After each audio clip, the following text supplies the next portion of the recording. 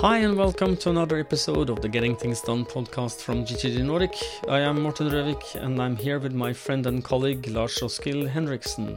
Guten Tag, Lars. Guten Tag, Mr. Morten.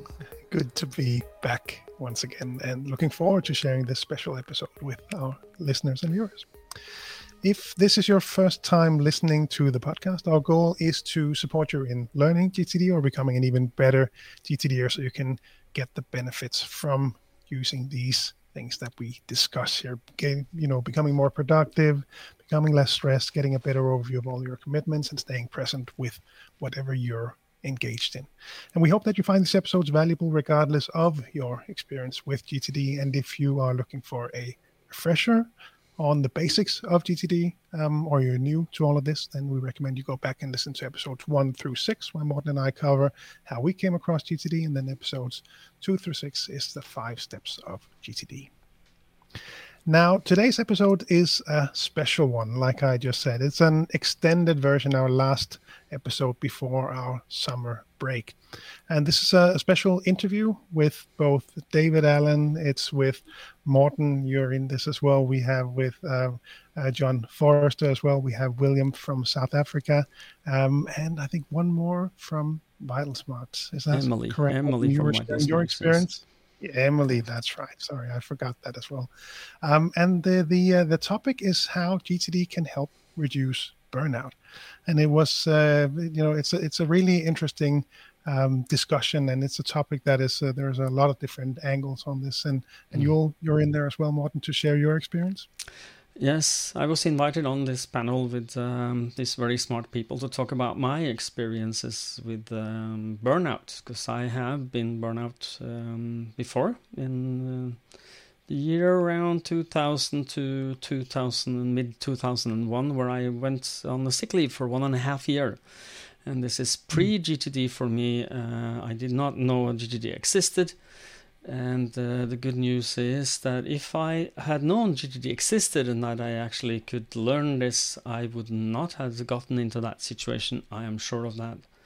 And if that tickles your bone in any way, that you might want to ensure that you are not burned out, or if you know someone on the brink of being burned out, this is maybe the episode for you.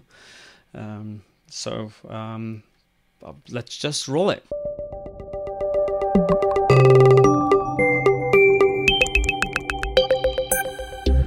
Hi everyone, I'm John Forrester, here to introduce our topic and the panel that David Allen will be discussing it with.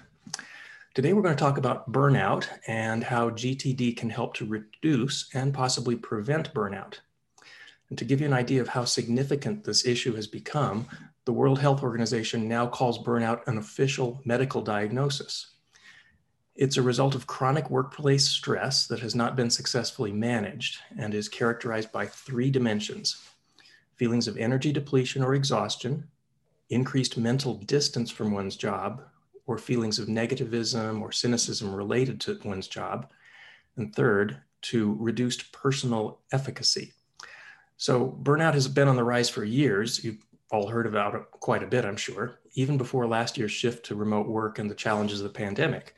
But in 2020, there was a noted 35% increase in prescriptions for anxiety, depression, and insomnia medications.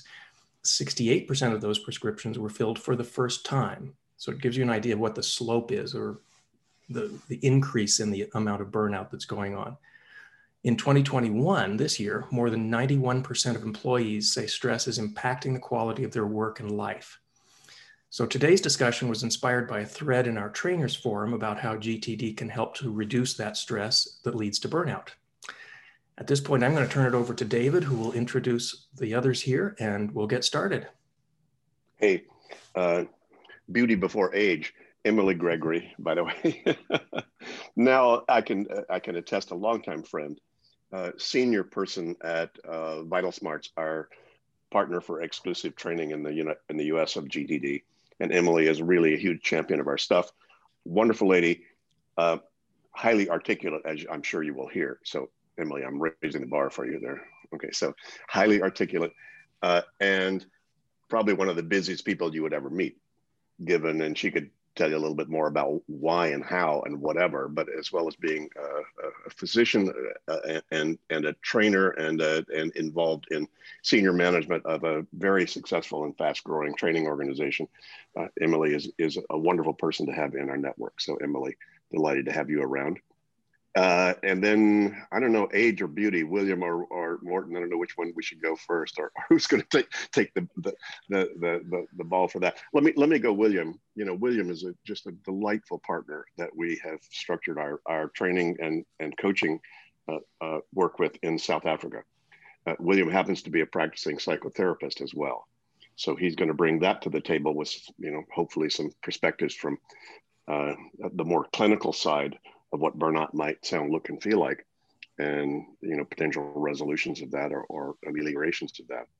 So, William, delighted to have you here. And Morton, God, I don't know how long we've been hanging out, Morton. And Morton has quite a background that, you know, if you did Morton's memoirs, you would say, wow, you know, amazing this guy made it through all of that, you know, in the great shape that he's in, given all of that stuff too. So, Morton, I'll leave it at that. So, a quick introduction by each one of you, like what you would like this audience that's listening to this to know about you. So, Emily?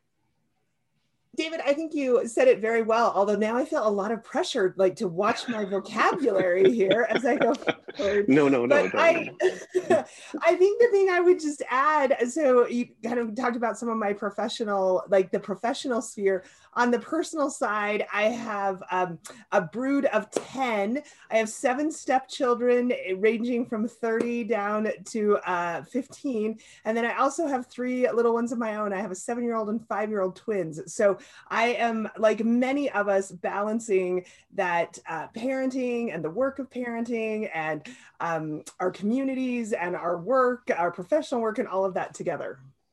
And Emily, tell us where you're physically located and how early you got up this morning. Wow, I was going to say physically, like I'm in my like basement office that I still haven't figured out since I started working from home in the pandemic. But that little basement office is actually in Salt Lake City, Utah. So it's 7 a.m. and not actually that early for me. So I'm delighted to be here. Great. So William, self-profess.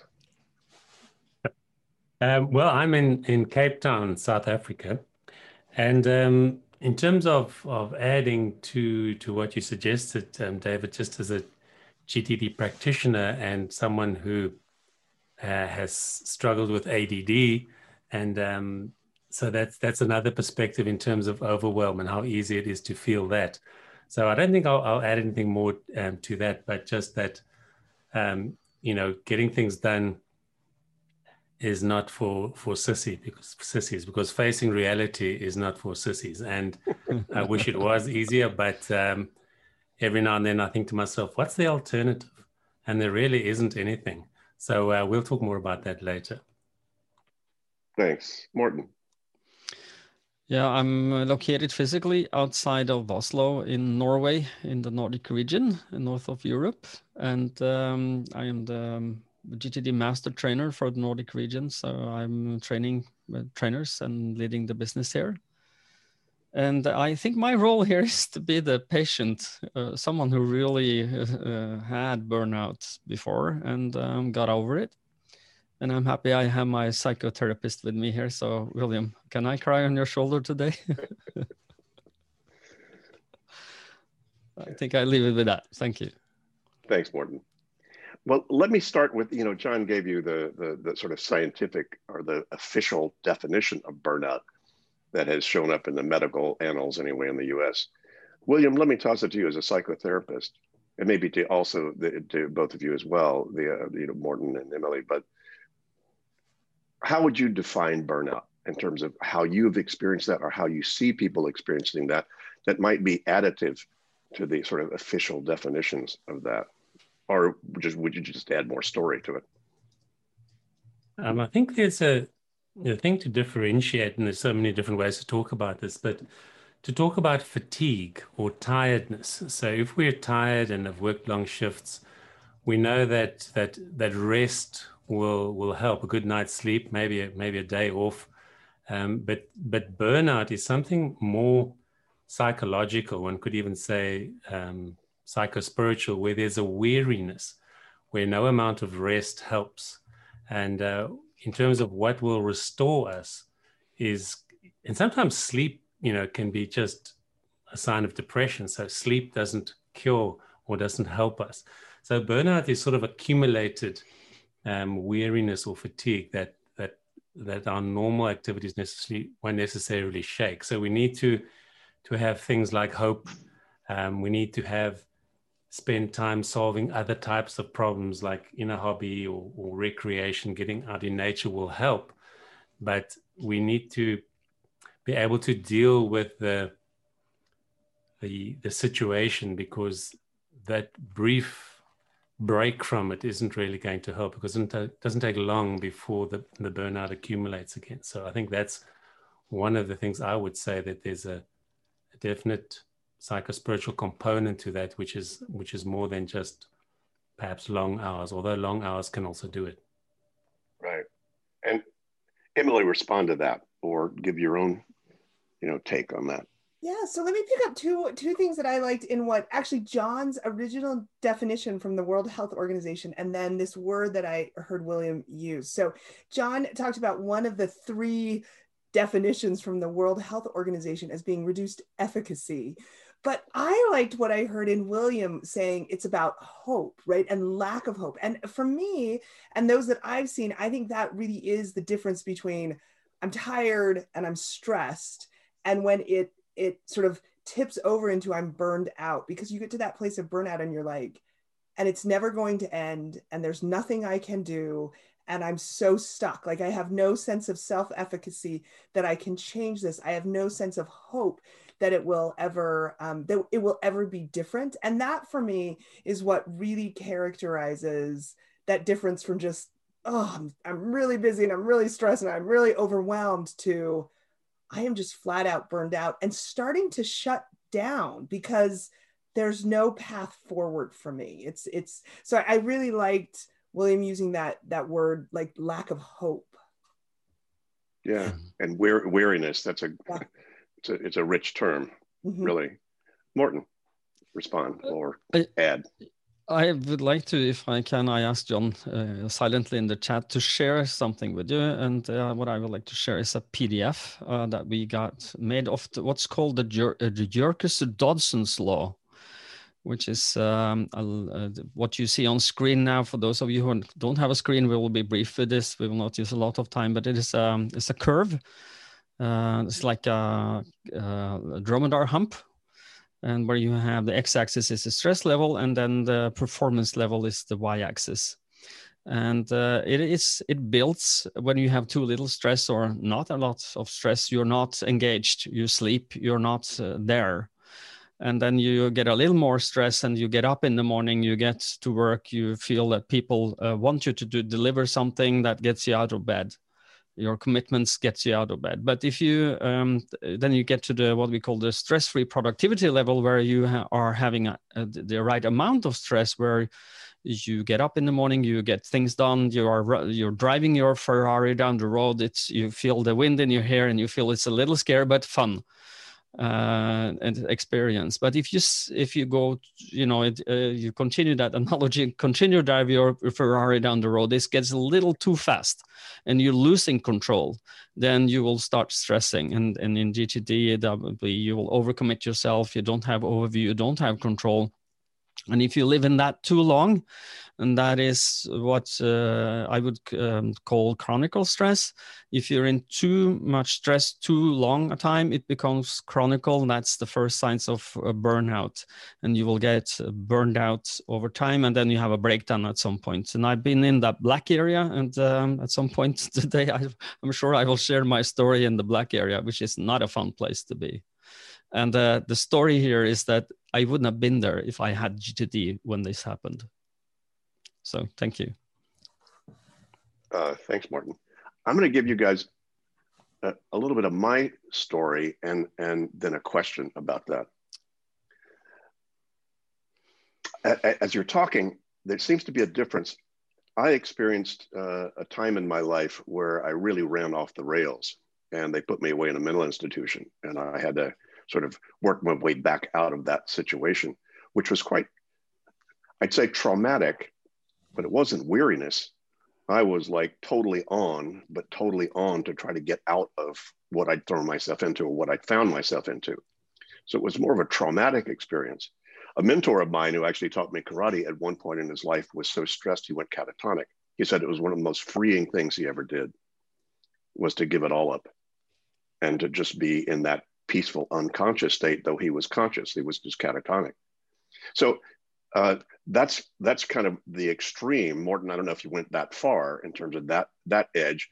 And there wasn't a weariness on my side, or maybe not even on the other side. It was just too much.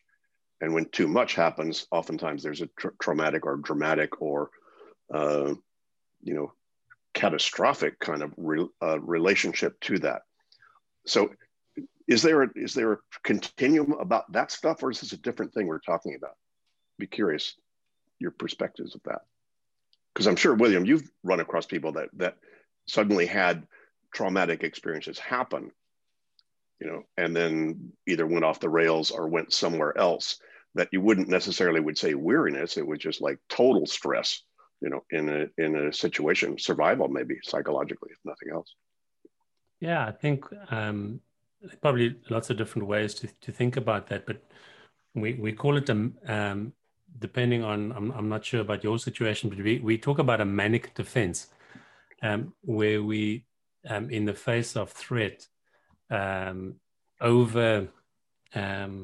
overshoot, and we get into a kind of a sort of adrenaline spiral, and can become quite grandiose or extreme, and until we hit a wall, and that can be quite sudden. Yeah, when suddenly the balloon bursts. I like to think about, when is the plate full? If you take a bucket, we all know when a bucket is full, it's when it's at the rim. But if I ask you, when is the balloon full? If you're filling it with water, it fills and fills and fills, and when is it full? We don't really know until it bursts, and then it's too late. So that kind of is when we don't have clear boundaries, and we don't have clear, as we would say in GTD, a clear inventory of everything we've said yes to and taken on. If it's vague, we think we can squeeze some more in, or we just open the tap all the way until it blows up. Emily or Martin, any other comments on? I was going to say, I think I love going after William, by the way, because I was like, oh, I loved what he said. I want to pick up on that. But as I think about like these two experiences we're talking about, it seems like the difference is the acceleration through the experience, right? Like how fast that balloon fills, right? So David, in your example and your mentor's example, it was like, boom, the balloon, like we just rushed it all in, and it was like crazy and intense, and then bomb and burst, and we were in catatonia. And I think that that some people experience that way. I think others, especially right now in this like slog that has been this pandemic, it's like the balloon is it's building and it's building and it's building, and I can see it. When am I going to get to that burst? And there's nothing I can do. It just, the water keeps adding to the balloon. And that's much more an experience of that weariness. But so I like that metaphor of the balloon bursting, because I think the difference in how we experience it is around sort of the acceleration of the experience, the acceleration of the pace to that burnout, to that bursting experience. And if you think about them as two different paces of the same experience, then it does get us to saying, okay, well, like, how do we come back from that? And one metaphor that I found really helpful, well, it's kind of two metaphors. I'm neither a pilot nor an arborist, but there's something about planes and trees and stress that all connect to this for me. And so here's what it is. Like, if you look at like you do a cross cut of a tree and you look at the rings, obviously you can count the years. I've been teaching my kids how you can count the years, but you can also see that the rings of the tree are often different widths. And it's actually in years of drought and stress for the tree that the rings are much closer together, right? The tree doesn't grow as much. It sort of retrenches during that period of stress, and it steps back a little bit. And And I think that's similar. So now here's my next metaphor, and then I'll pull it together with the pilots, right? When I don't fly, but this is what I've heard from pilots, right? When you hit turbulence, a new pilot, a young and experienced pilot, their tendency is to say, oh my gosh, I'm in turbulence. I've got to get out of this, and to speed up to get through the turbulence. But that's actually the wrong thing to do aerodynamically, and you'll get yourself in trouble. When you hit turbulence as a pilot, the thing to do, and you have to teach yourself, is to slow down a little bit, to be safe as you go through that turbulence. And I think that is indicative of where we are, and what GTD specifically has helped me do as I think about burnout, stress, the balloon filling.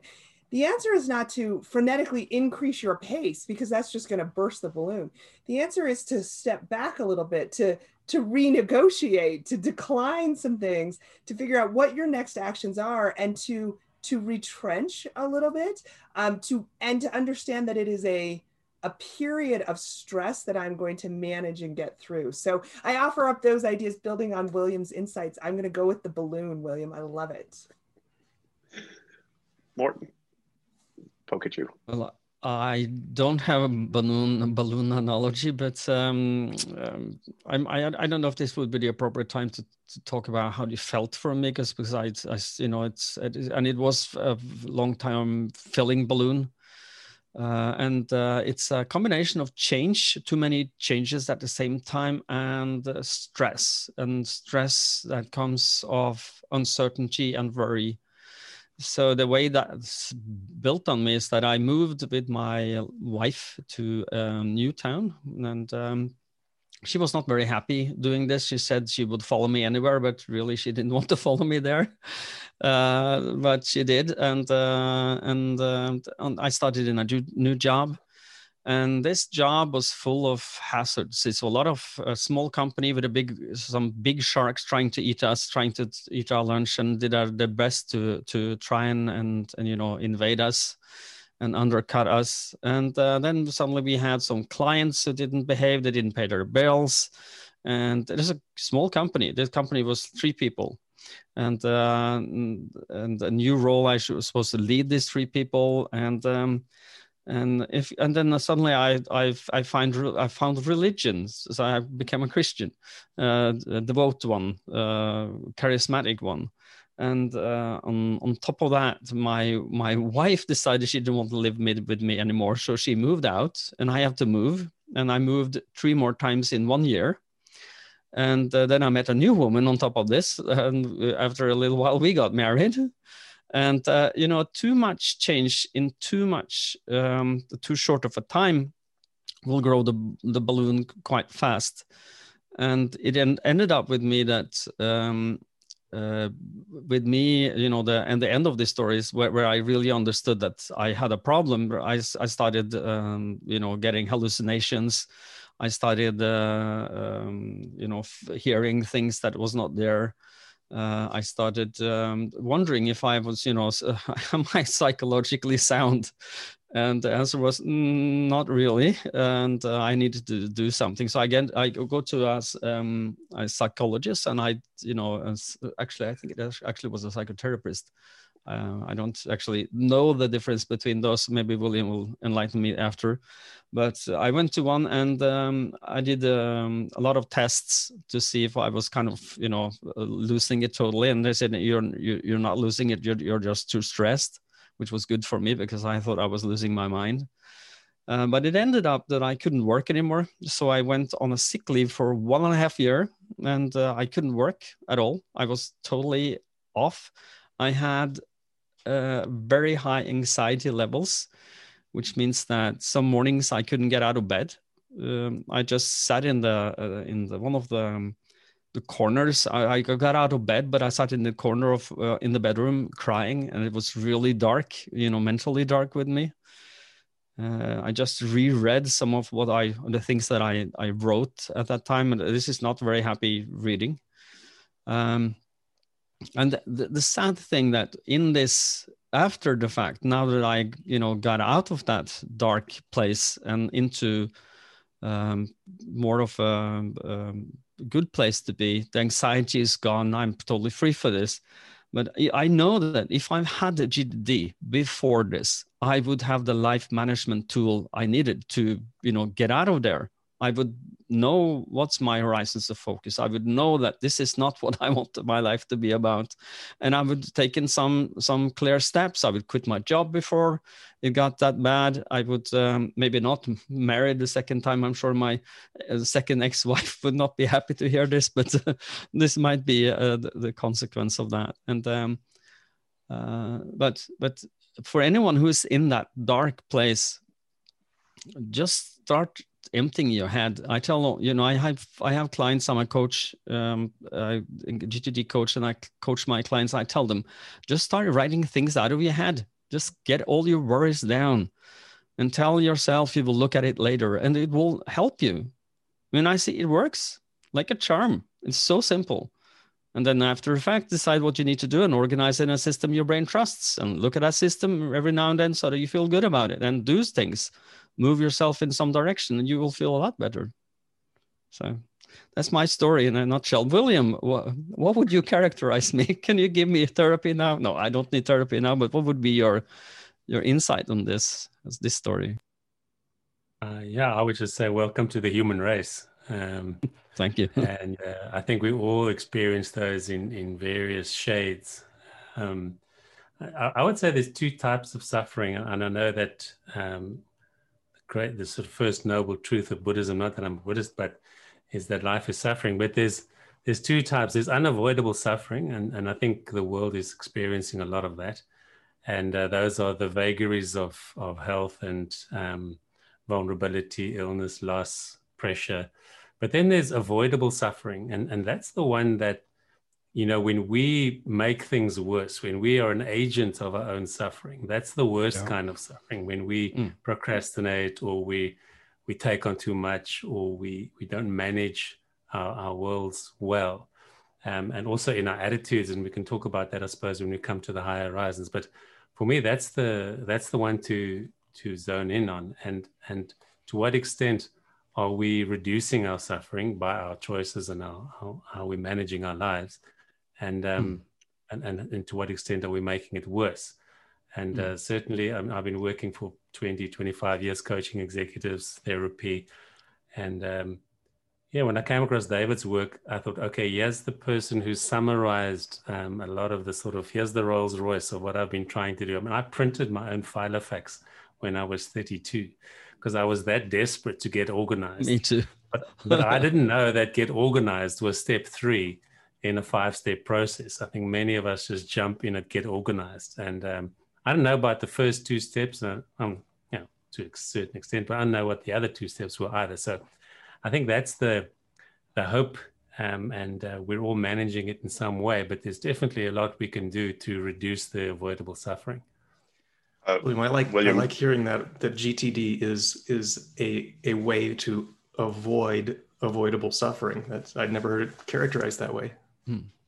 And this keys off one other thing, and you guys are already bleeding into sort of solution, or at least the degree to which GTD can ameliorate what we're talking about and that kind of stress.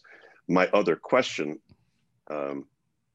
is, well, William, you brought up the point. You said, welcome to the human race. I said, well, the human race either feels like it's in the driver's seat or it's not. In other words, people are either in victim mode, called at effect of what they've allowed into their lives and work and commitments, or they're affecting their lives and work. And you and I, we all 4 of us have met people that thrive on stress.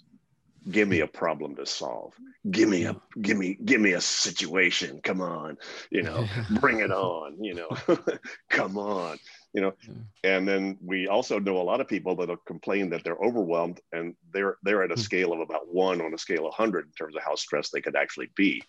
But I don't like this. I don't know what to do about this. So, there's this mild complaining that people can then, like, I'm so busy and, my life is overwhelming right now.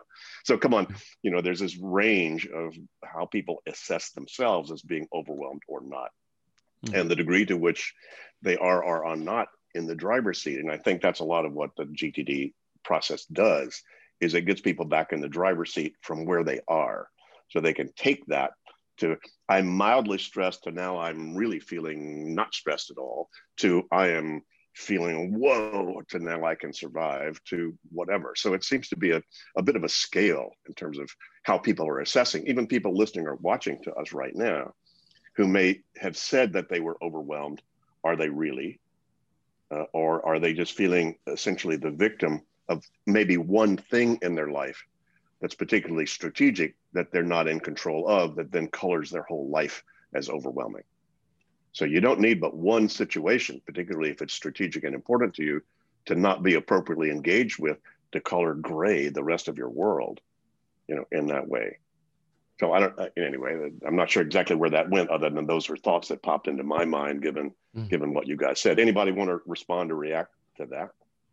And by the way, to that point, who have you known out there whom you would say they have self-professed being overwhelmed? At what levels have you run across people that you would say fit into that self-defined category, call them overwhelmed, and were they really? Well, the people I meet in my my coaching practice is most of them are, well, I met some who's truly overwhelmed, who's really at the wrong end of this the stick. But most people that I meet are overwhelmed because everything they have to do are in their mind, and but when they get it out, that wasn't so bad. I externalized it and got to see it in a little of a distance. It makes help, a lot of help. And but yeah, so I see both. William, what do you see? Yeah, I think to David's point, there's a difference between overloaded and overwhelmed. I think, I love quoting line 1, chapter 1 of David's book, Getting Things Done. It is possible to have an overwhelming number of things to do and approach it with a sense of calm control. Mm-hmm. Now, just because we're overloaded doesn't mean that we will feel overwhelmed. And just because we feel overwhelmed doesn't mean we're overloaded. So I think we have to look a little bit closer. And this thing that, talking about the driver's seat, I think about Viktor Frankl in Man's Search for Meaning. And when I think about, what he faced and what he was really good at showing us how much choice there was in a situation where only 1 in 28 people made it. So in an extreme situation, in a concentration camp, people were still making big choices. Some were depressed, some capitulated and became oppressors, and some navigated and shared their food and remained in a calm sense.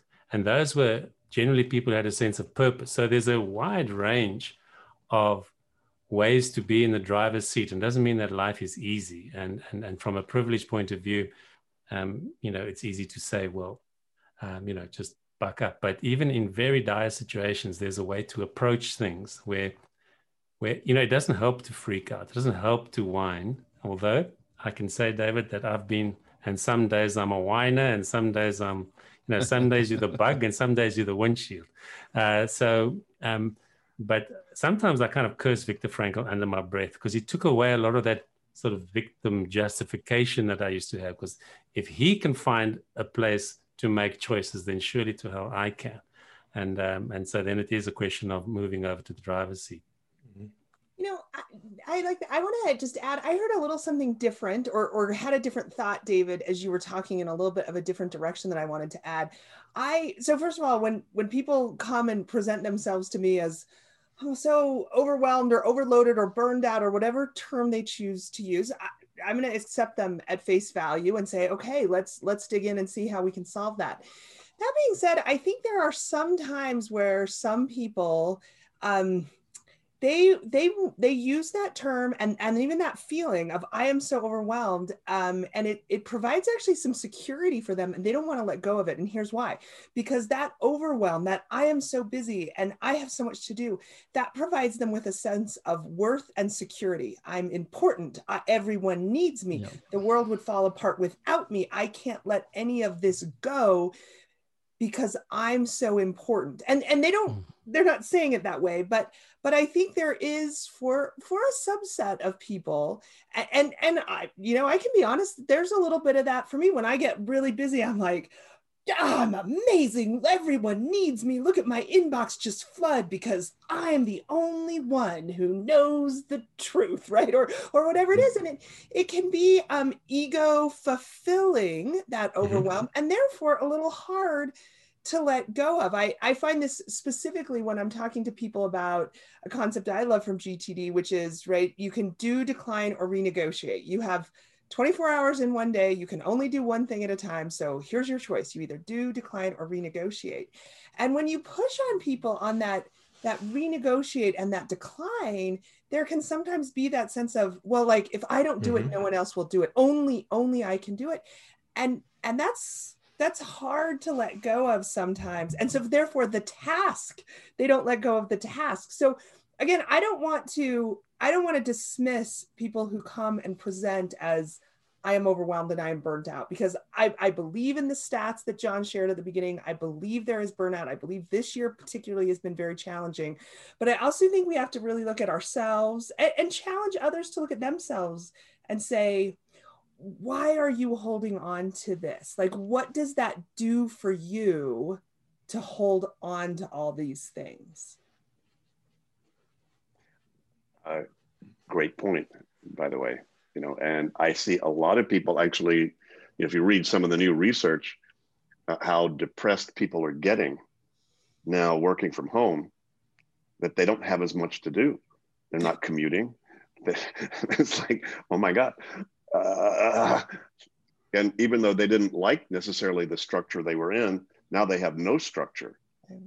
So in a way, you go, wow, I'm a lot freer now. But a lot of people are going, wow, I am now totally in jail because I'm 24/7 on. Yeah. I can't separate personal and professional anymore. I can't separate family and job anymore. They're all blended together. And wow, now I have a lot of freedom. And a lot of people, maybe it's 50-50. A lot of people say, wow, now I have the freedom to sort of structure that the way I want. And a lot of people are going, Yeah, I think they weren't ready for freedom. I was going to say the doing. I think some people in some cultures, we define worth through results and worth through doing. And so like, I need to do and I need to create in order to feel my sense of worth. And suddenly when the doing is removed or I can't do all the doing, then that it really taps into my own sense of worth and what I am worth as a person. We actually do have two different words to describe this in Norwegian. We have selvtillit, which means the confidence in your own abilities. And then selvfølelse is this feeling of self. Are you okay with who you are? Are you okay as a person?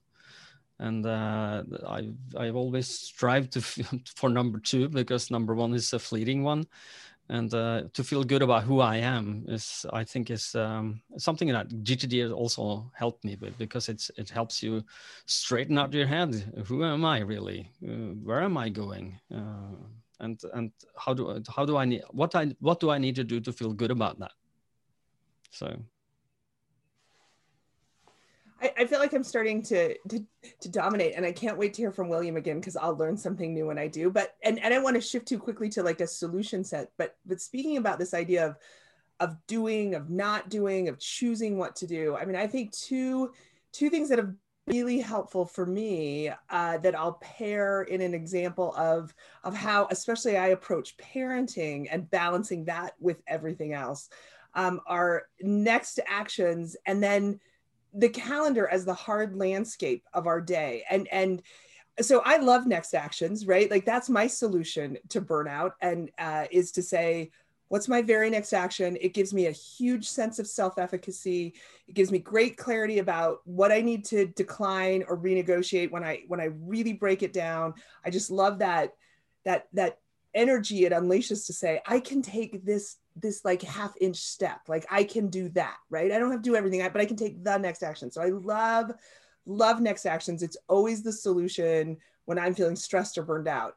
But what I realized as I started having children, and especially these small children and things, was that Next action, like parenting is not like a next action on my next action list. And it never appeared on my list. And here's an example. I remember really clearly having this moment when my daughter was about 9 months old, and it was a Saturday, and I had this like, oh, these are my next actions, and I'm going to do all this stuff. And I was going to bring my 9-month-old baby along with me for all of it. Right. And at the end of the day, like that didn't happen.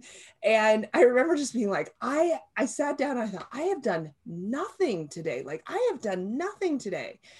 And then there was this like light bulb that was like, you parented all day long, but it didn't appear as a next action on your next action list. And so what I started to learn to do was, because I love that, like your calendar is the hard landscape of your day. And literally I started putting in blocks, like Friday night, 4 hours, parenting, right?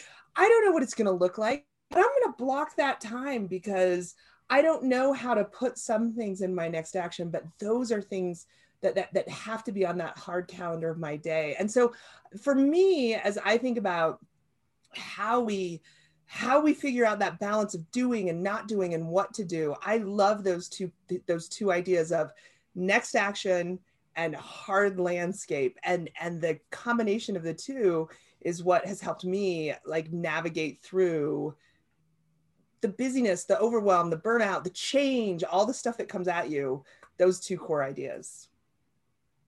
Well, I have to insert something right now. I was going to save this to the end, but I might as well, given what you just said, Emily. I'm going to insert a couple of things. First of all, I have to insert a quote, which is my favorite quote from one of the greatest sources of quotations in the world, a guy named Mark Twain. He said, "Whenever I'm rested and feeling good, I can't help being frivolous." And I think people have to deal with that too. Like if they really get to mind like water, some part of them just wants to play computer games, or cook spaghetti or something, strange and frivolous. And that we think that's a bad thing. It's like, oh no. Of course it's not. and to sort of taking the extreme of that, and I'd be curious whether you guys have met these folks or not. John and I certainly have. Real initial champions of GTD get so excited and enthused about how much more they can create and how much more they can do, that they totally overwhelm themselves by overcommitting like crazy. Right. And then they actually use GTD to burn out, which is not exactly our point. Our point. You can run your Ferrari into the terrain. It's not a problem. It runs just faster with GTD. You've got some great metaphors going here. You can be filling your water balloon faster and faster while you're driving your Ferrari faster and faster toward the cliff. It's true. But I just talked to somebody, by the way, who was dealing with himself after 2 to 3 to 4 years of doing GTD and realizing that he was just getting so overwhelmed and not feeling really good and not really realizing, back to our point about the horizons. Well, wait a minute. I forgot that maybe having a good quality of life would be as important an outcome as, getting all these projects done. And so just that conversation is a higher level conversation that's still part of GTD, but a lot of people don't get that, because they don't read that when they first read the book. They're reading salvation for the stress of the day-to-day ordinariness, and out of controlness of their day-to-day lives. And now they get that under control. That new freedom, can spin a lot of different ways. So I'd be curious whether any of you have run across that or not. And we can just put that one to bed, and then let's talk about why GTD does work. I've seen that a lot. When we meet coaching clients who are, they start out as a little stressed and overwhelmed, and then suddenly get their world under control, and they're doing a lot of stuff. They're doing a lot of things, but they are not focusing on doing the right things, and that brings them into because they are doing it so efficiently, they move really fast doing things, but they are not focusing on the right things. And if they don't put, and I don't know if the other people have seen this in the wild, but one of the things, if you do not put yourself on your horizons of focus, what is my life purpose? Why am I here? What do I want to achieve? If you don't do that reflection, you will not be able to counteract that by saying that, well, gee, Morten, do you really want to drive that fast, or you want to relax a little now? Do you think that the relaxing might be good for you? Yeah, maybe. If you don't do that, you will run your Ferrari off the road and into a balloon or something like that. Okay, so solutions. So how much have we seen, and in what ways have we seen people started to implement this? I mean, Morten, you started with this called, hey, just get stuff out of your head, relieves a whole lot of pressure. And, again, back to that hot button of the one thing that's out of control that's important to them. If they suddenly get appropriately engaged with that, hey, what's your strategic, what's the outcome you really want out of that? Wonderful. And so what would you need to do next to move toward closure on that? Oh, and they find themselves in the driver's seat about something quite challenging. Exactly. The relief. I've seen people lose 5 pounds in 2 days just with coaching, simply because, somehow the weight was just part of their holding on to the stress or trying to protect themselves, from that. Not that that's a promise to anybody out there, but we could make $1 billion. Hey, make $1 billion, no money down, lose 20 pounds in 5 days. I don't think so. But the truth is, I'm sure we've all seen fairly dramatic consequences of people who did these, what seem like very simple things, and they are simple things, but can have quite transformational results. So any case studies or war stories or any that any of you folks want to maybe bring up or share about that, either from your own experience or experience of the people that you've been coaching or working with?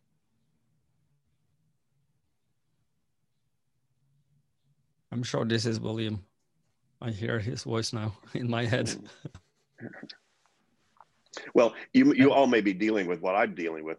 People say, gee, David, can you give me any really good stories of people's lives who have changed? I go, legions. How could I find one? Every day we get feedback, from people that's just been transformative, and trying to piece out any one particular thing, that would represent real transformation, because it just seems to be happening all the time. Got a quick one, ties to one of the GTD models. I was talking to somebody a couple of weeks ago who may be either on the way to burnout or really well into it by now. And one of the things that became pretty clear after talking with this person for a bit is she had gotten out of touch with Horizon 5. There was a lot going on in the physical world with job and various other stressors that way. But one of the key things that had happened was that all of that over the course of a slow water balloon filling up of a couple of years maybe was characterized by being out of alignment with Horizon 5 purpose, and making sure that what she was doing in the physical world matched her purpose, values, what she knew to be true about her true self. So we could get to that as a solution, but I'm curious whether any of you have heard of anything like that, where you find that somebody being out of alignment with their own purpose is a contributor toward stress and burnout. I would probably come in here with that, John. I've been thinking, that how much we have on our plate, what our calendars look like. I'm starting to think that there's a direct cause and effect relationship between our purposes and our principles. And what we perhaps haven't noticed are the shadow principles or the shadow purposes, because just because something's a purpose or a principle doesn't mean it's noble.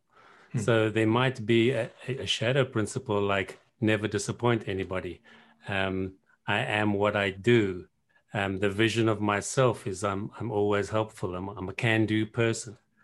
So sometimes it takes a little bit of uncovering what has caused this sense of overwhelm or burnout. And sometimes there's a blind spot in the purpose and the principle running their life. So for myself, I don't like to disappoint people. Maybe there's a principle of avoiding conflict. So rather internalize than, and I know, Emily, you guys are great at crucial conversations in terms of dealing with those kind of things. So the more I think about, the reality that the X-ray GTD dashboard brings is what's pulling my strings, and that can make me rethink about, I've got values, but sometimes those values are not very functional.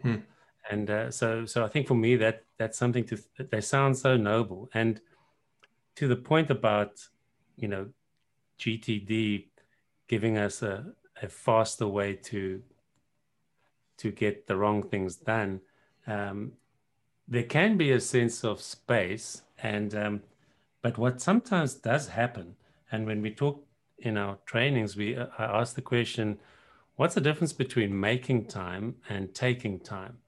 And there's often a conversation backwards and forwards, and people will use those concepts in different ways. But I've sort of wanted to ban this idea of making time, because there is no time machine. We cannot make time. We can only take time. And so when I say, when am I going to take time to do this? Because people go around saying, I'll make time to do this, I'll make time to do that, as if it's elastic and we can make time. There's no time machine. So when we say, when are you going to take time for that? No, then they're starting to trade, and they start, okay, let's be a lot more humble about, our abilities, and let's be more realistic about the fact that time is finite and we have to take time to do things. And when we've got that dashboard, that famous GTD, fully populated lists of our commitments, that can be a shock. It's like, wow. And then I will ask them, are those things real? You now have 72 next actions, and you used to make a little to-do list of 12 things. Are they all real? And really they are. And that is sort of a kind of a wake-up call of what they've said yes to. So that's, I've seen that happen quite a lot. And the other question, I'm going to ramble on a little bit, but the question also we ask is, can you say yes without saying no at the same time? And people go backwards and forwards. And the fact is, every time you say yes to something, you've said no to something else, because we're relatively large, slow-moving particles. We're not subatomic. So we're going to be in one place at a time. And so if we've said yes to something, we've said no to something else, either rest or sleep or something else. And so when I think of myself as struggling to say no, actually, I struggle to say no up front or consciously.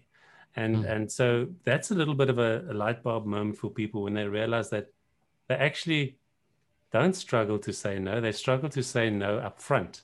And then they either say yes unconsciously no to other things, or they'll say yes and drop the ball, which is another way really of saying no.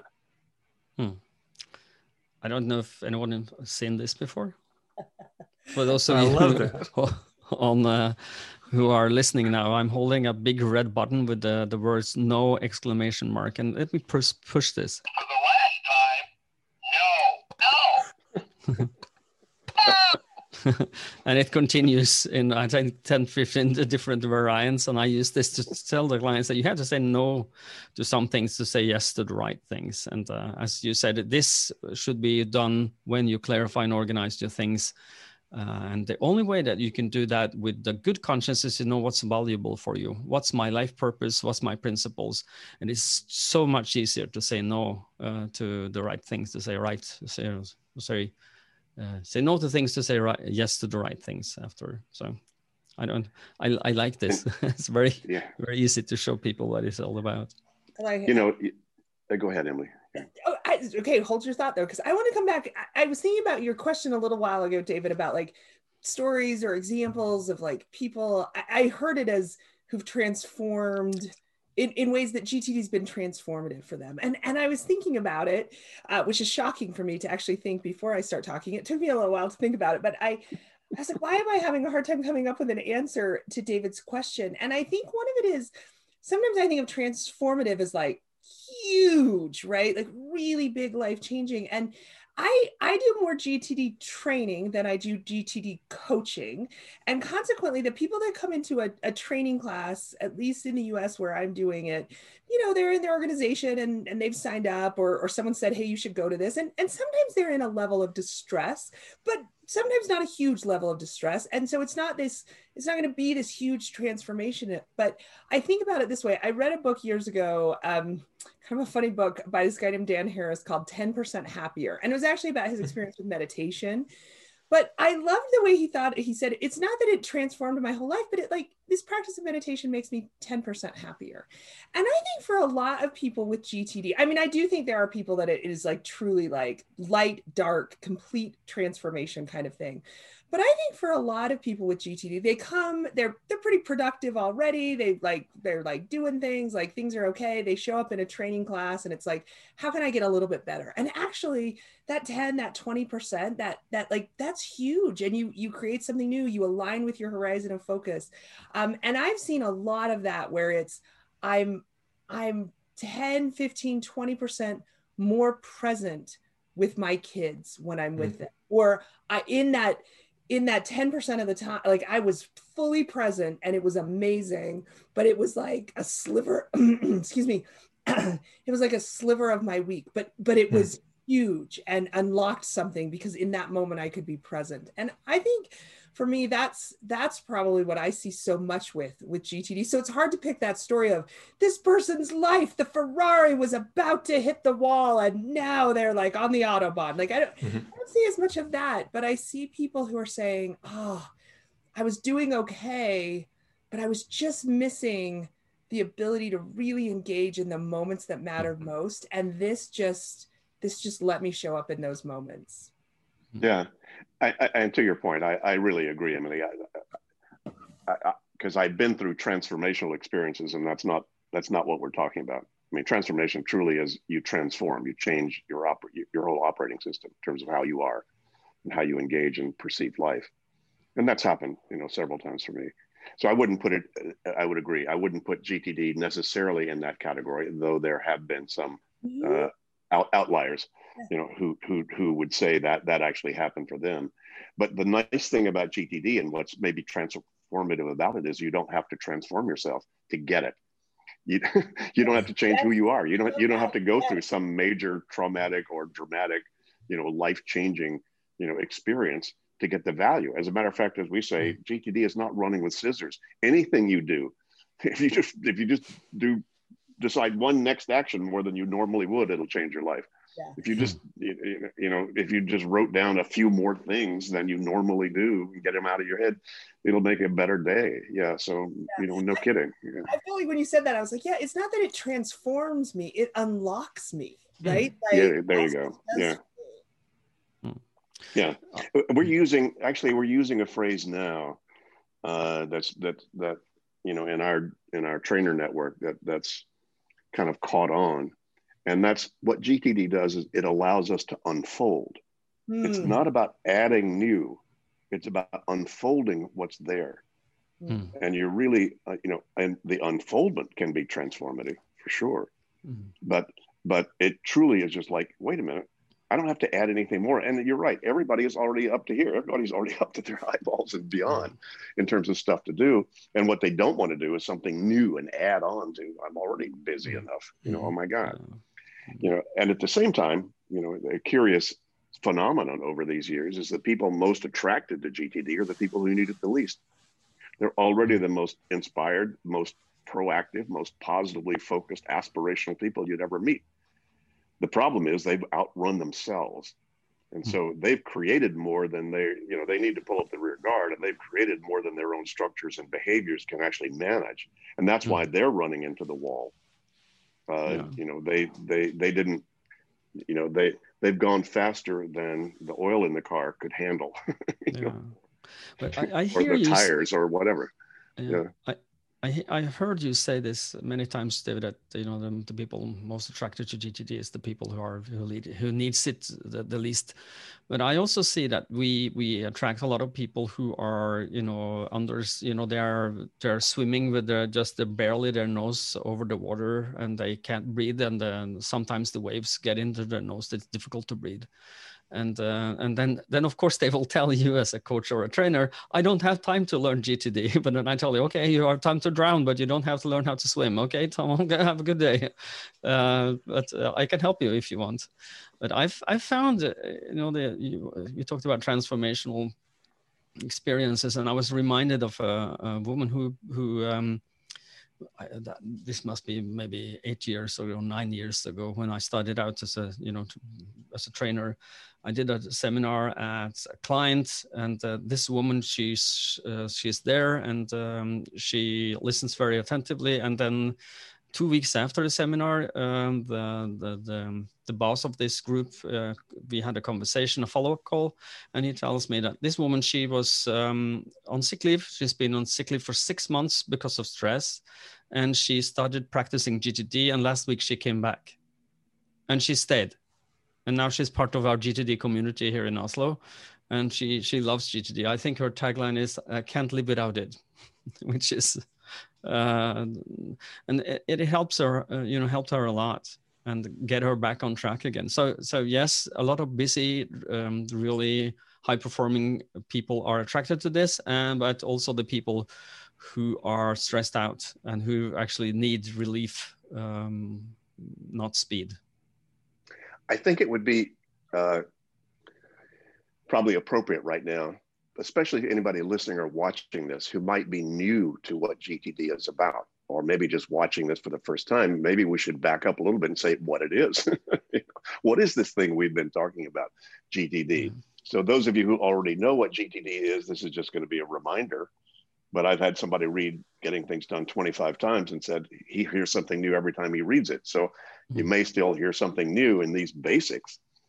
And all I did over these years was to uncover the best practices we all do whenever we're trying to get any situation more in control and more focused, whether that's your kitchen or your company or your consciousness, and identify the 5 basic core steps about how you take any kind of situation and get it under control, which is by capturing the stuff, identifying the things that are not under control, clarifying exactly what they mean, what you're going to do about them, if anything, organizing the results of that thinking in terms of reminders in some trusted external system, usually lists and some sort of a tool that you can then review and reflect on stage 4 when you take a look at the gestalt, or the sort of the whole overview essentially of your commitments and the actions you need to take. So that step 5, you engage your attention and your activities in a trusted form, not just, I hope this is the right thing to do. You could see the whole game quickly and then make a trusted choice. It might still be, whether it's the best choice or not, you'll live and learn, but at least you're doing it out of a sense of confidence.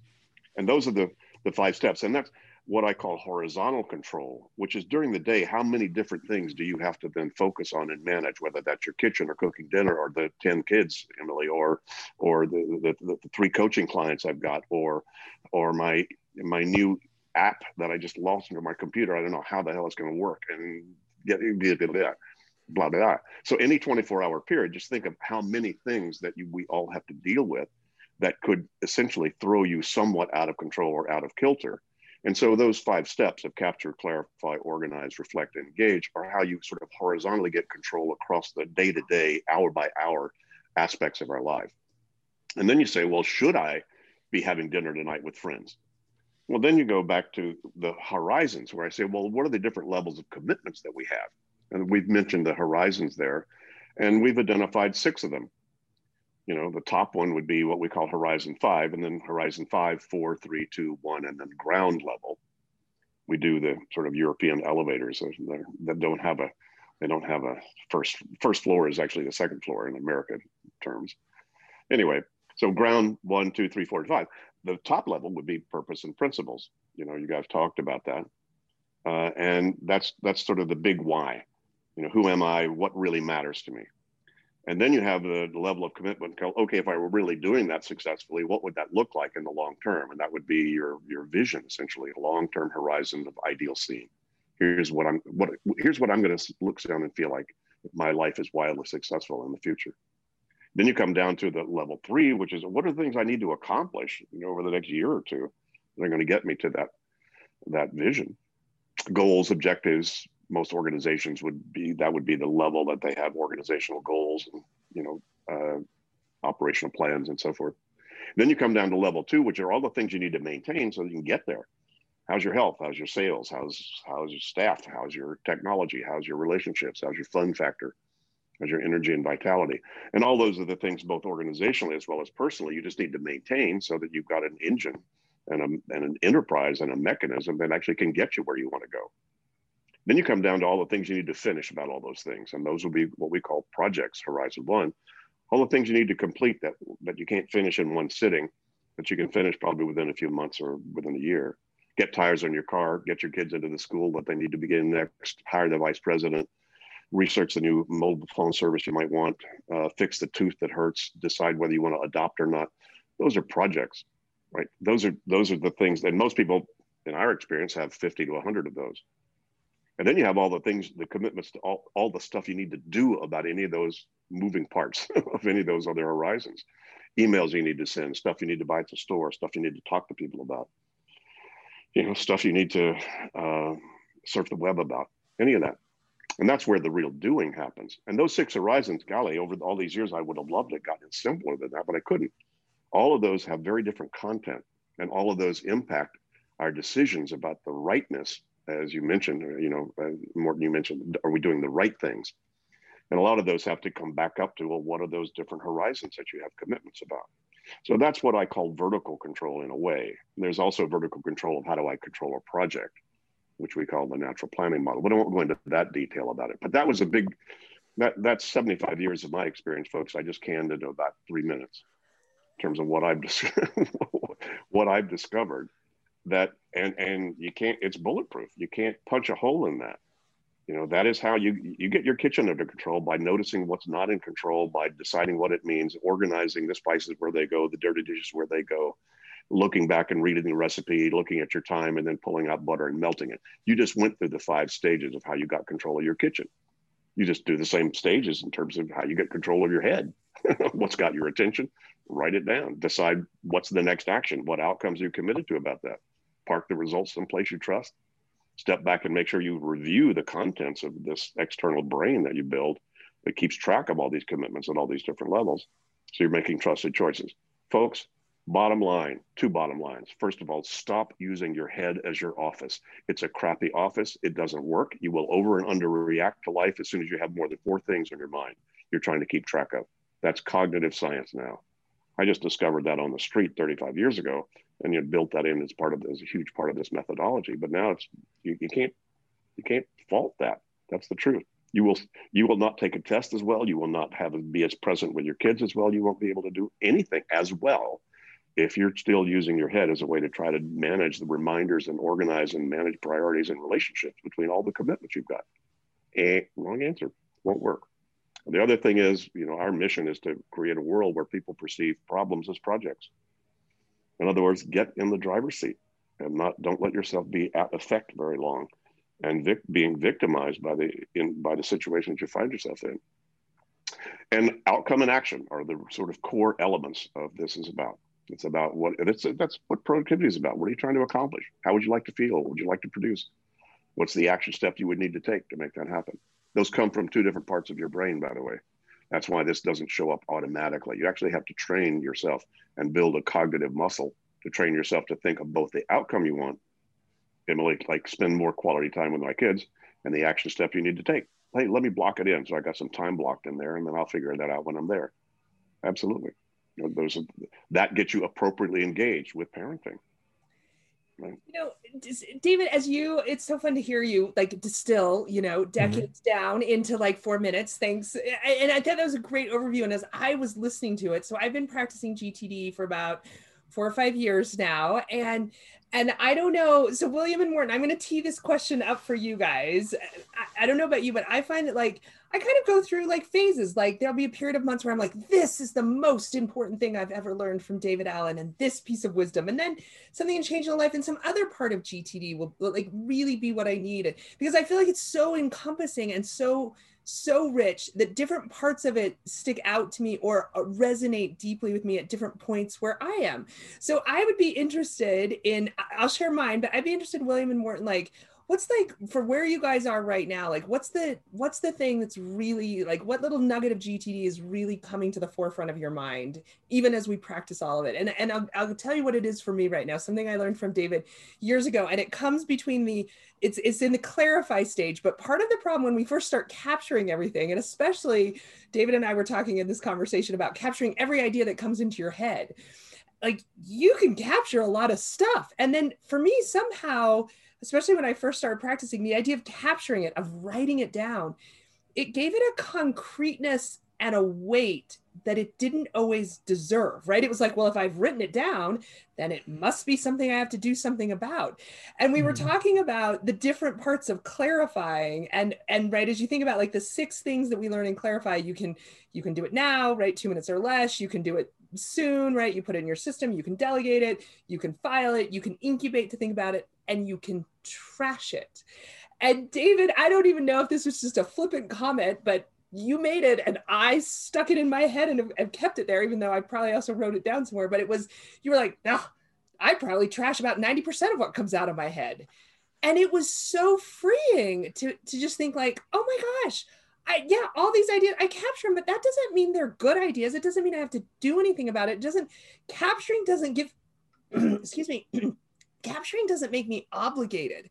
And that was really freeing for me, between that capture and clarify, to just be like, I'm going to put it all down. And you know what? I can just be like, oh, trash that. Oh, that's not important. I'm going to trash that. I'm going to move these things out. So that's one that for me, especially right now in this time of like burnout and stress and so many things are coming at it, I am like holding on to trash it, right? Like I can just delete this. I don't have to. Just because something exists outside of my head does not obligate me to do something, right? Like to deal with, like I can trash it. So that's an idea that really is sticking out for me right now. And there have been other phases of my life where other parts have been more important, but I'm interested, William and Morten, if you guys have anything that right now you're like, this is the forefront of my GTD practice. Yeah, I can start. I say William don't unmute himself, so that's a signal to me, I guess. No, what I've been, I started, as all people do with GTD, is starting emptying your head. And for me, that was transformational, because I didn't have to do anything about it. And I remember very clearly this, David, at some point I heard a talk or a podcast or a book or something. I don't remember exactly, but that you write it down doesn't mean you have to do something about it. And so that stuck with me as well, because it's a very important, piece of advice you can give yourself. If you write it down, it doesn't mean you have to do something about it. But for me now is that when I've been practicing GTD since 2006, and I've been doing my higher horizons many years ago, and I started, the more I get in touch with them, I use, and I hope that this will not redline this podcast, which they automatically, Apple scans this, because I'm going to use a word that's maybe not appropriate, so please forgive me, Apple. But I call them what I call my bullshit filter. This is something I learned from my son. He taught me this word. This is slang. My son is now close to 18 years old. He'll be 18 in September. But before, I think it was maybe 12, 13, he used the word seriously, and with a little slang. But seriously, are you going to do something about this? Seriously. And when you clarify and organize, you go, seriously, am I going to commit to doing this? Because if I put it on my list, if I actually tell myself, I will do this, I must do this, or I must put it on Sunday maybe, or trash it. Really, am I going to do this? Seriously? And calling on that bullshit filter, it makes it a lot easier to say no when you need to. So William, over to you. Thanks, Morten.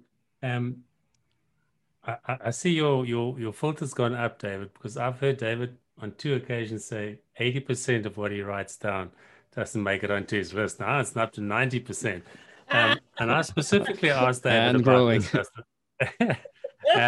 Yeah. And I must say, Emily, to your point also, it's like, just because I wrote it down doesn't mean it even has to make it into someday maybe. Now, so what am I doing well? Or, well, I think I look at it a little bit in reverse. When things are not going well, what am I screwing up? And where am I falling off the board? And what I noticed is that when I was busy clarifying, and clarifying is when you've written everything down and you're going to decide, are you going to do this or not? And the 2-minute rule suggests that if you can do it in 2 minutes, when you're busy getting this thing to zero, it's better just to do it. But what I was doing is, it was just a clever way for me to avoid stuff. So I would put it on my to-do list. And so I was just putting stuff on my to-do list because I didn't feel like doing it. And I was avoiding the decisions.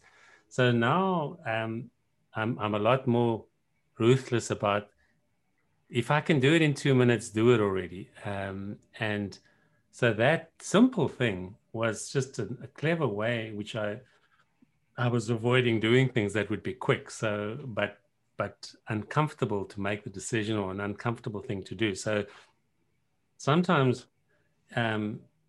it's kind of a humble error that I'm making, kind of very basic error. And sometimes it's a more philosophical error about, why am I really here? And what am I valuing? Am I valuing harmony, or am I valuing realism or authenticity? And so sometimes it's up in the higher horizons where I have to ask myself, what is making things so difficult for me? So it can really vary. So the other thing I would like to say, that I've spoken about this before, the stall warning, when I've captured everything, clarified it, and organized it, there's a sense of relief. It's like, wow, it's in a system. And so the sense of overwhelm kind of drops. And if I don't move on to the reflect step, then I can have a false sense of safety. And it's when I look at it, it reintroduces the correct amount of pressure, or positive pressure, or appropriate pressure. And so when I feel lazy or avoidant, it really helps to look at the list and to look at what's on the dashboard, what's on my plate. And that can sometimes wake me from my slumber, or like, okay, I've heard many people say they can only work under pressure. And if we have everything written down and we can look at it in advance, it's a way to bring the pressure to today, not in 2 weeks' time. So sometimes that reintroduction of pressure helps me to get past my high levels of inertia that I can have. Hey, thanks, actually, all of you. And those of you listening or watching this, we could take anybody who's a GTDer and probably have lots of different things to say. I have to say that because you guys were talking about, because you write it down, you don't have to do it. If you don't write it down, it doesn't make room for the really good ideas. So you can't dismiss externalizing thinking. That's why journaling is a very good psychological thing to do, especially people who might be feeling overwhelmed or depressed. There's nothing better than just take a journal and just empty, everything. I've kept journals for years. I never go back and read them. Maybe when I do my memoirs, I might, but meanwhile, it's truly just another version of sort of a way to let go of stuff to make room for whatever's new. But if you don't write them down, they're taking up cognitive space, cognitive real estate. So you need to keep the real estate clean. So just a comment, an addendum to what you guys were saying about that. What else? We're getting to closing time here. John, any other poking questions you want to ask, or any other final comments that any of you would make? John, go ahead and take it away. I had a list, of course, before we started this. I had a list of different angles on this that I was going to bring up if I needed to kind of prompt you all.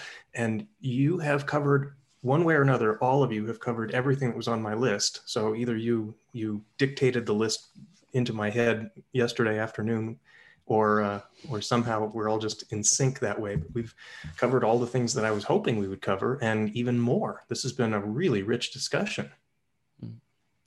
Can I make just one last comment Of course. About a topic we haven't spoken a lot about, and that is worries. A lot of people worry about, the future. Where am I now? Corona doesn't make it easier, and one of the things I found, that was very interesting for me to hear about is that our friend and colleague, my partner in Finland, Jukka Backman, he's a trainer there and a coach. And he was very open about this, so I'm sure he will not mind me telling this. He's also said this publicly, is that he had a time of his life a year or more ago where he really had things to worry about. And I mean, the family health, both his own and the family health. This a child that was not doing well. He was also not doing well, and he said he made a list of things I worry about, and just write everything down and say that you stay there until next time I look at you, but I will see you at least once a week, and if I start worrying, I will write you down again. You go on the list. But when you put things on the list, it's kind of like, people don't believe this to be true, but if you write things down, tell yourself, I worry about these things. Put them on a list and promise yourself you will look at it later. It will dissipate. It will go. It will leave you for now, and you can concentrate on what's in front of you, whatever you find meaningful to do in the moment. And then you can revisit that if you feel like it, or it moves into your brain and say, okay, this are all the things I worry about. Can I do something about this? Is this within my control to do something about? And if the answer is no, then maybe you should try and let go. Maybe you should just let go of what you cannot control. You cannot control Corona. You cannot control the world economic situation. You can't control your family.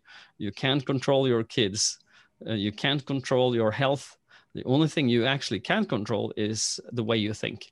You can do something about how you think about things. And that one would be my last words is, if you worry about things, understand what's under your control, what's not, and then decide what you can do about the things you actually can do something about, the way you think about the future, your worries, and use that to change your world. Voila. Thank you. Great stuff. Emily, final. Okay, sorry, Emily, you go. You go. Oh, I guess it is. Wow, I'd like to follow William, but I mean, I think I guess I would just add this. It's like this stress, this burnout, this overwhelm this year, it is real. It has been hard for so many people. And the messages and the questions that we're getting, like, they are coming from a place of deep anguish sometimes, right? Like this has been crazy and unparalleled, and it is hard. And I always try and be real. I want to try and be careful about saying, like, here's the answer, because I don't want to dismiss the pain and the anguish that people are feeling and the stress and right. And it is what you said, David. It is pretty simple. The understanding of it, I guess I would say, is pretty simple. Like, David did a great explanation of GTD. I can usually explain it in about 5 minutes in a pretty clear way. Like, several times I feel like on this podcast, we've said, like, it's pretty basic. You capture everything, you clarify everything. And what I have found is that it is basic, and yet that doesn't negate its power to meet people at this very, very stressful and anguished and despairing place that some people are right now. So I want to honor the depth of challenge that people are facing, and not, feel like we're band-aiding it with something simple. I think it is foundational. And I love that idea of, I'm going to keep that unfolding, right? I look at it and say, so at Vital Smarts, right, the organization I work for, that, as David mentioned, we have the license in the US and Canada. Our mission starts with, we believe people can be great at being human, like human can be great at being human. And we only bring skills and products to the marketplace that we think help people do that. And that, for me, is what GTD is about. It's saying, I think there is just greatness in all of us. And I think the structures sometimes of the world that we live in inhibit that greatness. And I feel like GTD is, again, unlocking, unfolding. It's like, here is something, you're going to be great. Like, and this is a skill set, a really foundational skill set that can help you be great at being you. So that's where I'll end. Yay. Very inspiring. Yay. Sure. Just when we were talking about the bigger picture, I was thinking about Anna Maria, who would say, "What race are you in? You got to decide what kind of race are you in," and that's kind of one of those broad topics, David. And I also remember something you said: if people don't realize that there's more to do than can be done, they need either psychological or spiritual help. And often I'm in need of both. So because it's kind of one of those things to really realize. Yeah, in terms of, it's definitely real, Emily. I like how you brought that back to just because something is simple doesn't make it easy. I mean, running a straight line for 100 miles is, I mean, it's simple, but it's not easy. So there is something really challenging about them. And I also wanted just to pick up, Emily, what you were talking about, the calendar. This is one of those little detail tips that I currently also love when I think about is booking recovery time. Whenever there's a peak deadline, other work will have to wait, as it should. And just looking ahead in the calendar, knowing that after every peak deadline, book yourself an hour or two. Or when you've been on leave, make sure you don't have a full calendar the first day you get back. Just in terms of managing that, I mean, that's not complicated, but it's quite hard to negotiate in that sense, to put your name. I like how you put parenting in the calendar. Make a meeting with yourself and don't cancel on yourself any faster than you would with somebody else. So just on those very practical things. And my tip for years before I knew GTD, if somebody was feeling overwhelmed, what is the smallest next action you can take? Keep making small decisions, even if that's, I'll have a nap until lunchtime, or just make it to dinner, and just reduce your time horizon and just find the report. If constructing the report is too much. So there's always nearly some small thing that you can do that can push back the sense of overwhelm. And normally there's some small step we can take. So just to say thanks, it's really been a wonderful conversation. I've learned a lot, and certainly helps my sense of hope. What all of you have said brings me to sort of, I guess, my closing remarks on this, which is one of the unique things that we've uncovered and that we do this work around GTD is it starts with where you are, not with where you should be. Mm.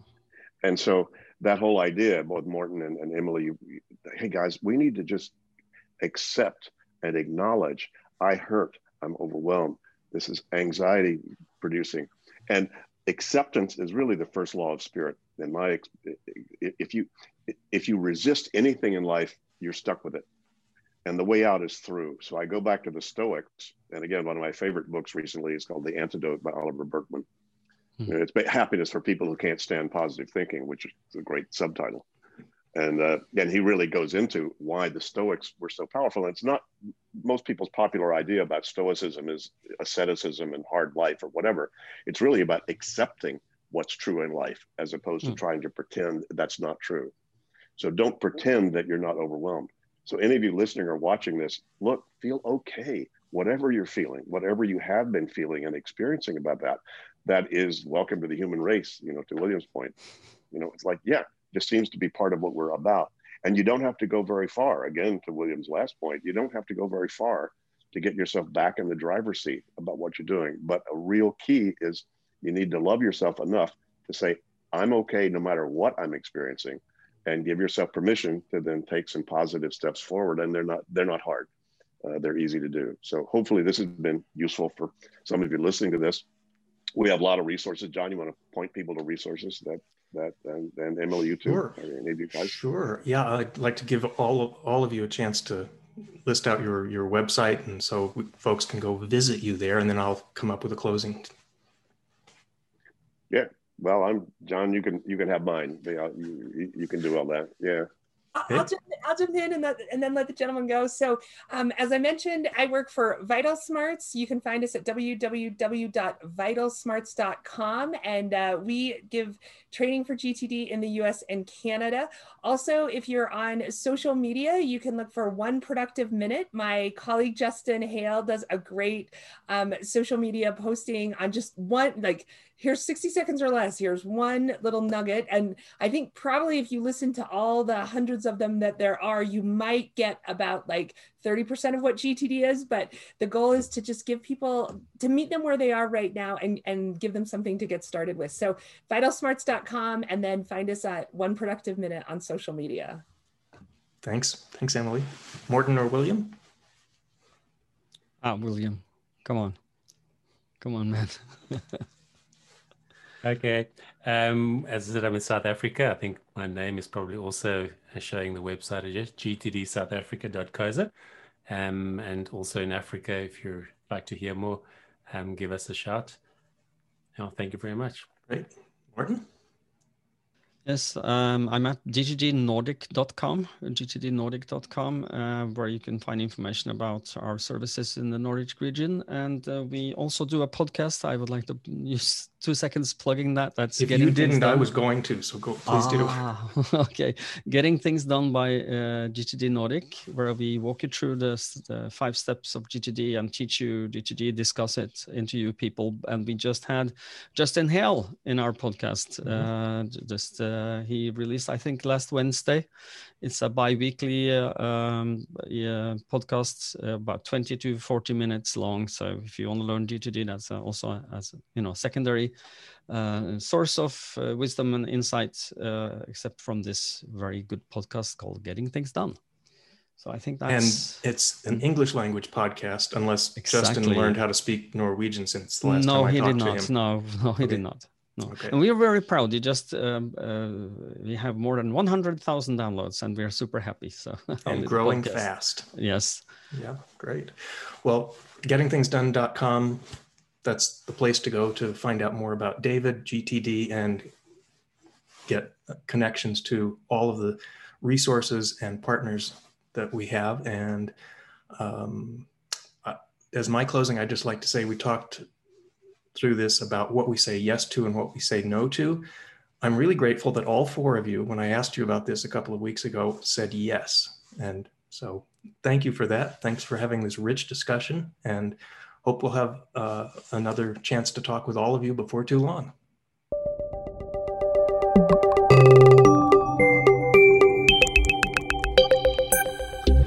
That was a very interesting talk, and I especially appreciate the different perspective that each of the participants really, added to that topic. So, yeah, thanks for sharing. To everyone, thanks for sharing this your story as well, Morten.